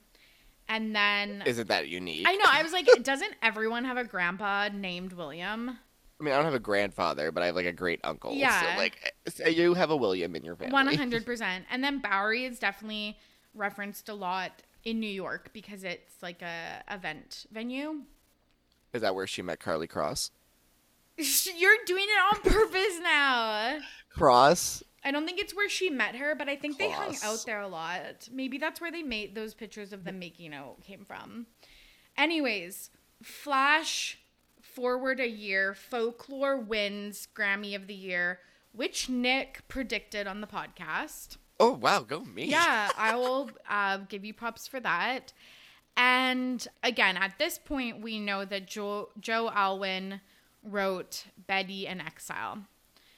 1 month after they won the Grammy, he was then credited for producing 6 songs because to be awarded with a Grammy, a songwriter has to have minimum two songwriting credits, and they have to contributed to the production of, I think it's 1/3 or 2/3 of the album to get the Grammy.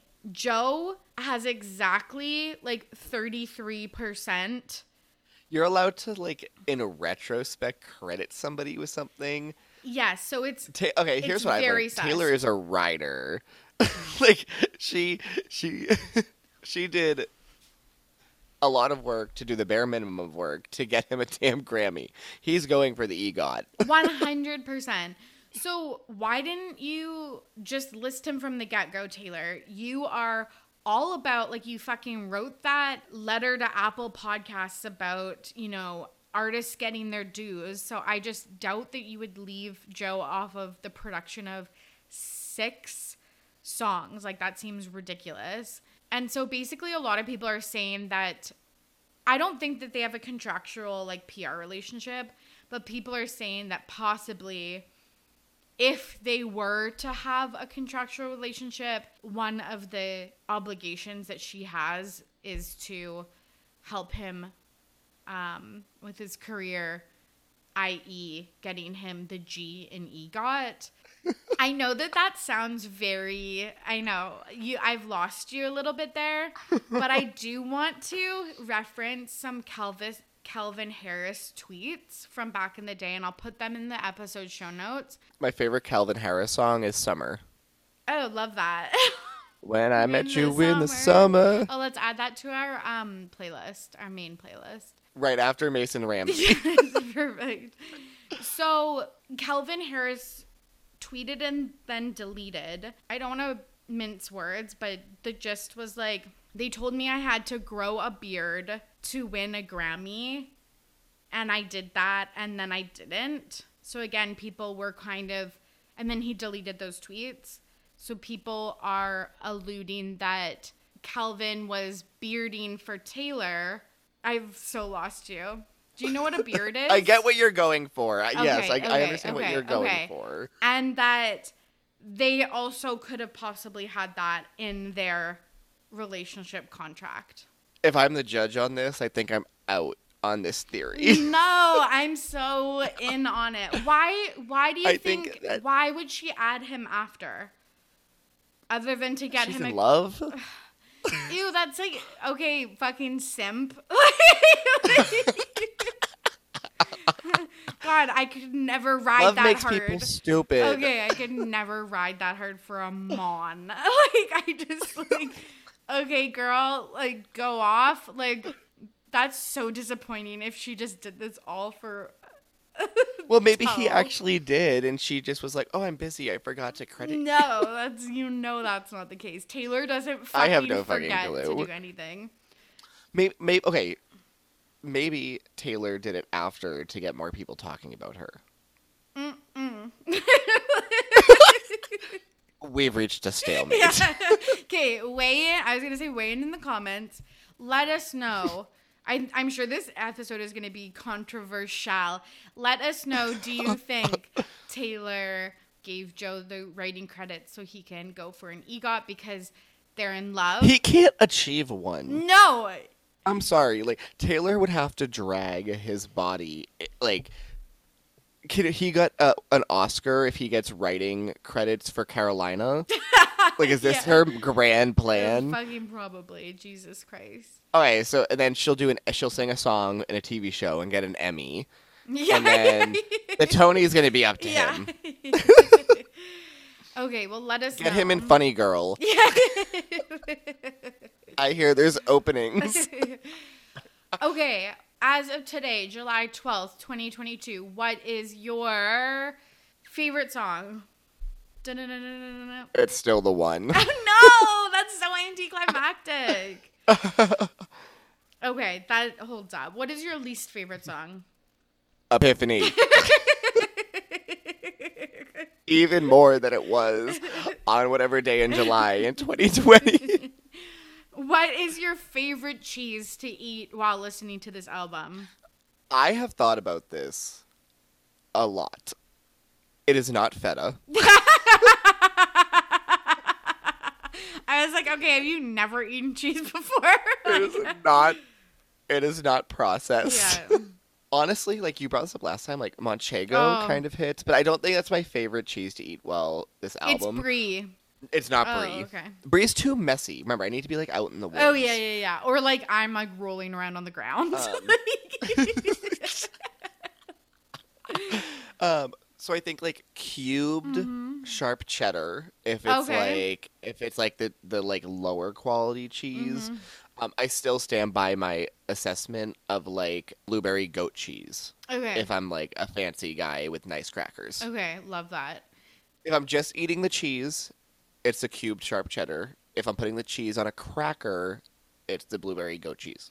Yeah, if I'm eating just like just cheese, I'm actually gonna go with like a cheese puff, like a cheesy, to be honest. But if I'm eating like actual cheese, I think it's just like a Havarti.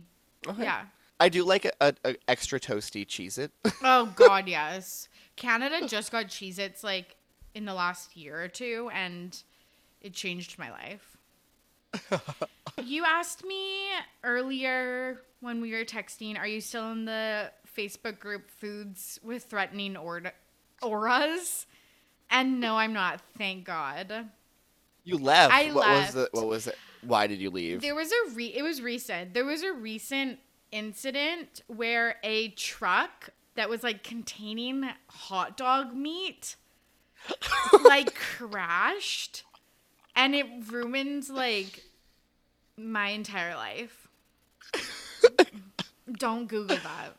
Do you like when hot dogs snap in your mouth? No. No. So you don't like a good snap? No. Even though I'm thinking about something completely different. I really, truly don't. Don't you know that that's what you know makes a good casing? If it's Okay, like, yeah, when you get, like, the cheddar ones. ew. Cheddar stuffed hot dogs. No, And you were threatened by the hot dog meat truck. I'm I'd be threatened by the cheesy hot dog. fucking dead. What is it? Is this one of those like fucked up like food videos on Facebook that's like 5-second crafts and it's like some nonsensical No, recipe? I don't know if it's, like, super... Have you seen? Go ahead. Sorry. Have you seen the video where they have like the meat log that they like go like they push down to get it on a stick? Like, stop. Then Cut You're it to get like meat sticks. Oh my God, like, again, this is threatening to me personally. Yeah, I don't like, but I feel like a very big staple of my childhood was like hot Smokies with cheddar cheese in them. And then you're right, because then you barbecue them, and then when you're eating them, it snaps. but then also shoots a hot cheese into Gonna blast. Have you ever had a red hot dog? No.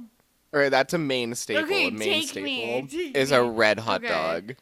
Okay. Well, I need to get this. You don't. No, I don't take you. You buy it at the supermarket. Oh, it's not like a Well, I mean, you stand could, like- or something. Who the fuck would make money off a hot dog stand if you're not at a baseball game? How often do you walk around your life saying, "I could really go for a hot dog today"? Way more than you think. B, how dare you to all the New York City vendors that are selling just a dog on the street? Well, I left a part of me back in New York. Oh my god. Let's wrap up briefly with some post-folklore Taylor. We talked a lot about Evermore. She also did a collab with Big Red Machine with Renegade. Did you like that song? It's one of my top 10 Taylor Swift songs of all time. Yeah, I love that It's so song. fucking good. I listen to it all the time. Recently came out with Carolina, and then she, of course, did the Red re-release that we talked about. Carolina, there is some fucking piping hot tea around that. All right, before we jump into the piping hot tea, Yeah. I just want the viewers to... So Carolina is off of the upcoming movie Where the Crawdads Sing, which is based off the book Where the Crawdads Sing, that Tori thinks is going to be a future classic. She thinks that the kids will be reading it in school. I'm so dumb. Okay, that was before Okay. That was before all of the controversy came out, which happened this week. I said that like 2 weeks ago. I will... Wait, there's more controversy? Oh, yeah. Oh, my gosh. I just know the controversy of, like, the author might be a murderer. Yes, okay. That's the controversy. Oh, so you're just behind the times. Yes, okay. I stand behind my take because it was very popular in, like 2017 to, 19. I remember... I think I read it in 2020. Yeah. Okay, so it was popular in the last couple years, Nick. Okay, Tyler Cameron. Oh my god, I haven't heard that name in ages. Love of my life. Tyler Cameron, What is he doing now? influencing. Okay, so when he went on The Bachelorette, people always ask, because you usually get one book. They're like, what book are you reading right now? And he said, When the Crawdads Sing. And Where? all of the girlies were like, oh my god, he's so intellectual. Were you one of the girlies? Yes. I was like, he's so fucking smart. Flash forward, like I said before, fast forward to today, where it's like, okay, these were like white savior people doing anti-poaching work in Africa. Also, the woman might be a murderer, but it's still being made into a movie made by Reese Witherspoon with the lead single by Taylor Swift, which is very... Carolina. It's very Taylor Swift to do this. I don't know. Collab with Reese Witherspoon on like a probably really problematic white couple, and then just like glaze over those aspects. the song is haunting. Mm-hmm. Like, as somebody who's read the book though, like the song, like Taylor Swift read the material. Like, was it Lorde who wrote a song for the Hunger Games who like didn't even watch or read the Hunger Games? Yeah, she was like, what was this for? Also, now that you brought up Lorde, we have to talk about it.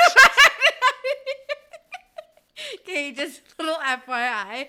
I wanted to talk about Lorde and Jack Antonoff, but I'll save it for another episode. But like, I was like, literally, if you give me a crumb, of any Jack Antonoff and Lorde content, I will just launch into like a 4-page essay on why they were hooking up and cheating together on Lena Dunham.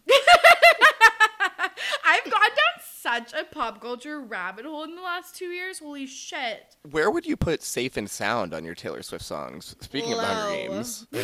You don't like Safe and I've Sound? literally Safe and Sound in Carolina I've listened to like once in my life. Wow. Yeah. I mean, Safe and Sound is way better than Carolina. Yeah. Carolina does hit like what the book needs, but Safe and Sound is that's a top one here. I don't know. I just thought about that little kid dying and stuff. I was over the dystopian. I was already living a dystopian life. I didn't need to remember the Hunger Games. You were living a dystopian life in 2012? You haven't read the Hunger Games? Yes, I have. I was Okay. Team Gale. Oh. Speaking of people who like problematic people, were you Team Gale or Team Liam Hemsworth? I did read the books. I think I was still Team Gale. I didn't like PETA. He was dumb. Yeah, but they both kind of suck. She didn't need a man. No, she truly didn't. Did you like who the girl in Crawdads ended up with? Because I think I stand by the same that the girl in Crawdads didn't need anybody. Okay, just wait. Also, everything's interconnected. Spoiler alert. Spoiler alert. The lead in Crawdads movie is the lead in Normal People. Oh my god. Sally Is it? Rooney, I don't ref. know. Like, I don't know if this is like stated enough on the podcast.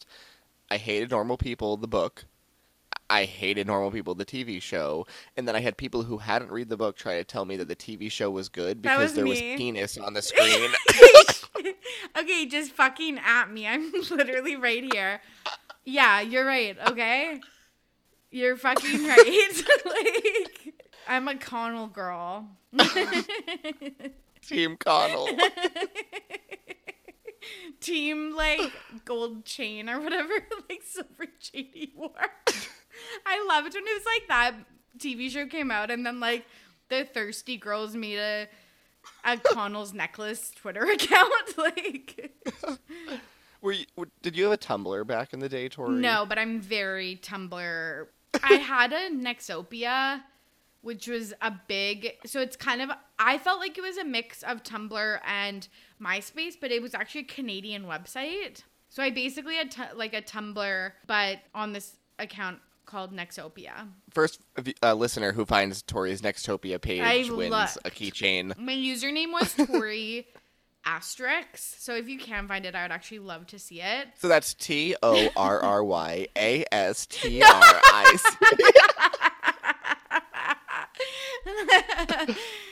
I think the spelling bee gods would have dinged me on my spelling for asterisks there. Yeah. Oh my god, yes. Yes, I am very much, I feel like a Tumblr girl. And honestly, that's where the Gaylor origins originated. So shout out to the Tumblr girlies. Let's wrap up with this. Yes. What Tumblr lyric would have you made like one of those like Tumblr my like picture heading or posts whatever? for? So yeah, sorry, what folklore lyric would you have made your Tumblr heading? That's such a good question.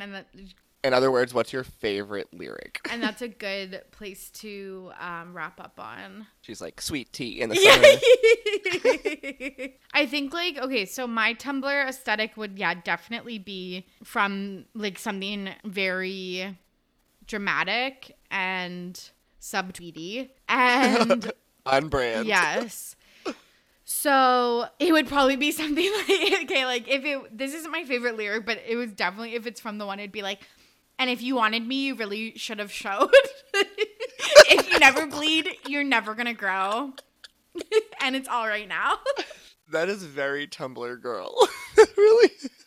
Literally. I really do like, in my defense, I have none for never leaving well enough alone. But I it would love have been that one. fun if you would have been the one. Yeah, okay, so two of my like top ones are in there, and I'll pick a different one because you took it. And it would have been fun if you would have been the one, because I just think that's like a timeless lyric that anybody can relate to, from like young kids to like elderly. I do also love, in my defense, I have none, because I love when artists will like set you up for something and then be like, yeah, fuck that. Yeah. It's very like what you would write in your journal. Yeah, I've mentioned a lot of the other ones that I like. I have them like written down. I had a marvelous time ruining everything. Yes. I think that's just fun. That wouldn't be my favorite one though. From This Is Me Trying, I've never been a natural. Or no, Mirrorball, sorry. I've always been a natural. All I can do is try. And I think that you kind of took the one that I wanted, which is it would have been fun if you would have been. So I'm just going to take that. I'm reclaiming it for myself. Pick another one, Tumblr girl. No. It's our favorite song, and our favorite lyrics come from it. It makes total sense. Well, you know what? I could pick. We pick up stones, never knowing what they'll mean. Some to throw, some make a diamond ring. Some to make a diamond ring. Diamond ring. Love it. Okay, this was super fun. I feel like we covered so much, and it was a nice to look back. I've learned so much. I know. I've learned so much. I'm so excited. If you were just as in the dark as Nick was, I will link all of my favorite Gaylor resources. Source material. Yeah, my Gaylor source material in the episode show notes, so you can do a deep dive and figure out for yourself what you believe. Also, I want to hear if people like Evermore better than Folklore, because I'm a little on the fence on that. Yeah, I'm a Folklore girly, but I'll put that in an Instagram quiz because I want to know too. Oh, that's a good one. Yeah. I'll put it in when we do a temp check for this episode. Okay, Nick, this was super fun. Where can the listeners find you and anything else you want to plug? The listeners can find me off the beaten path because I'm on a tangent probably. You're on the road less Take the road traveled less traveled by. Just tell your friends are out for a run. Yes.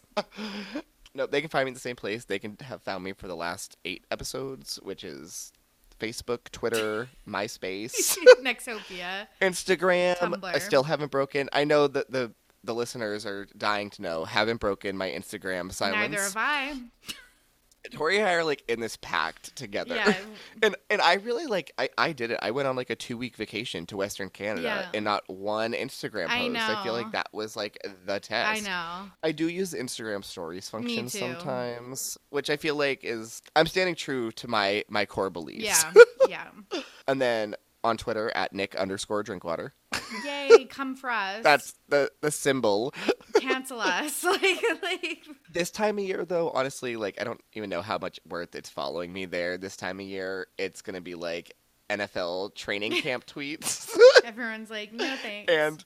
And all the likes are going to be, like, Big Brother live feed updates. And, like, shit's getting ugly already. Like, So I would not ugly. come for the show. Literally so ugly. But still, if people want to reach out to discuss any lyrics, Yeah. any hot takes we had. Every so often, there'll be something in there that's fun. Yes. I hope. Absolutely. Well, thanks for coming on. Thanks for having me. I don't know if is this episode 9? I said that joking at the beginning, but I don't know if that's true or not for me. The 9th episode. This is our Evermore episode. So the 10th episode will be whatever Taylor released next to go on tour with. Yes. Okay, I love that for us. And when Tori comes and visits, we're going to have to at least get like a 5-minute clip of us drunk because we did not take advantage of that when it happened in Victoria. We definitely need to film some content, not just for our Circle application, but for the listeners. They'll love that. Behind the scenes, Instagram stories. Yes, not Instagram proper. All right, well, I hope the audio's better. If it's not, then it's all downhill. Truly, if I haven't figured it out after 100 episodes, when will I ever figure it out? Okay, Nick, thank you so much for coming on. And there you have it. Thank you so much for listening. And thank you to Nick for joining me on his 9th episode of the podcast. Can't wait for number 10. If you enjoyed today's episode, you can rate and review RTBP on Apple Podcasts and Spotify. You can subscribe. That really helps the podcast find new listeners, climb the charts so people notice us, which, allows me to get guests and sponsors, etc., to put back into the podcast. So I so appreciate when you all subscribe and rate and review. You can follow me on socials at RTBP Podcast. And if you have a topic that you are dying for me to talk about, message me and I'll add it into the rotation. I hope you are safe and healthy out there. As always, I'm your host, Tori, and I am ready to be petty. See you soon. Bye.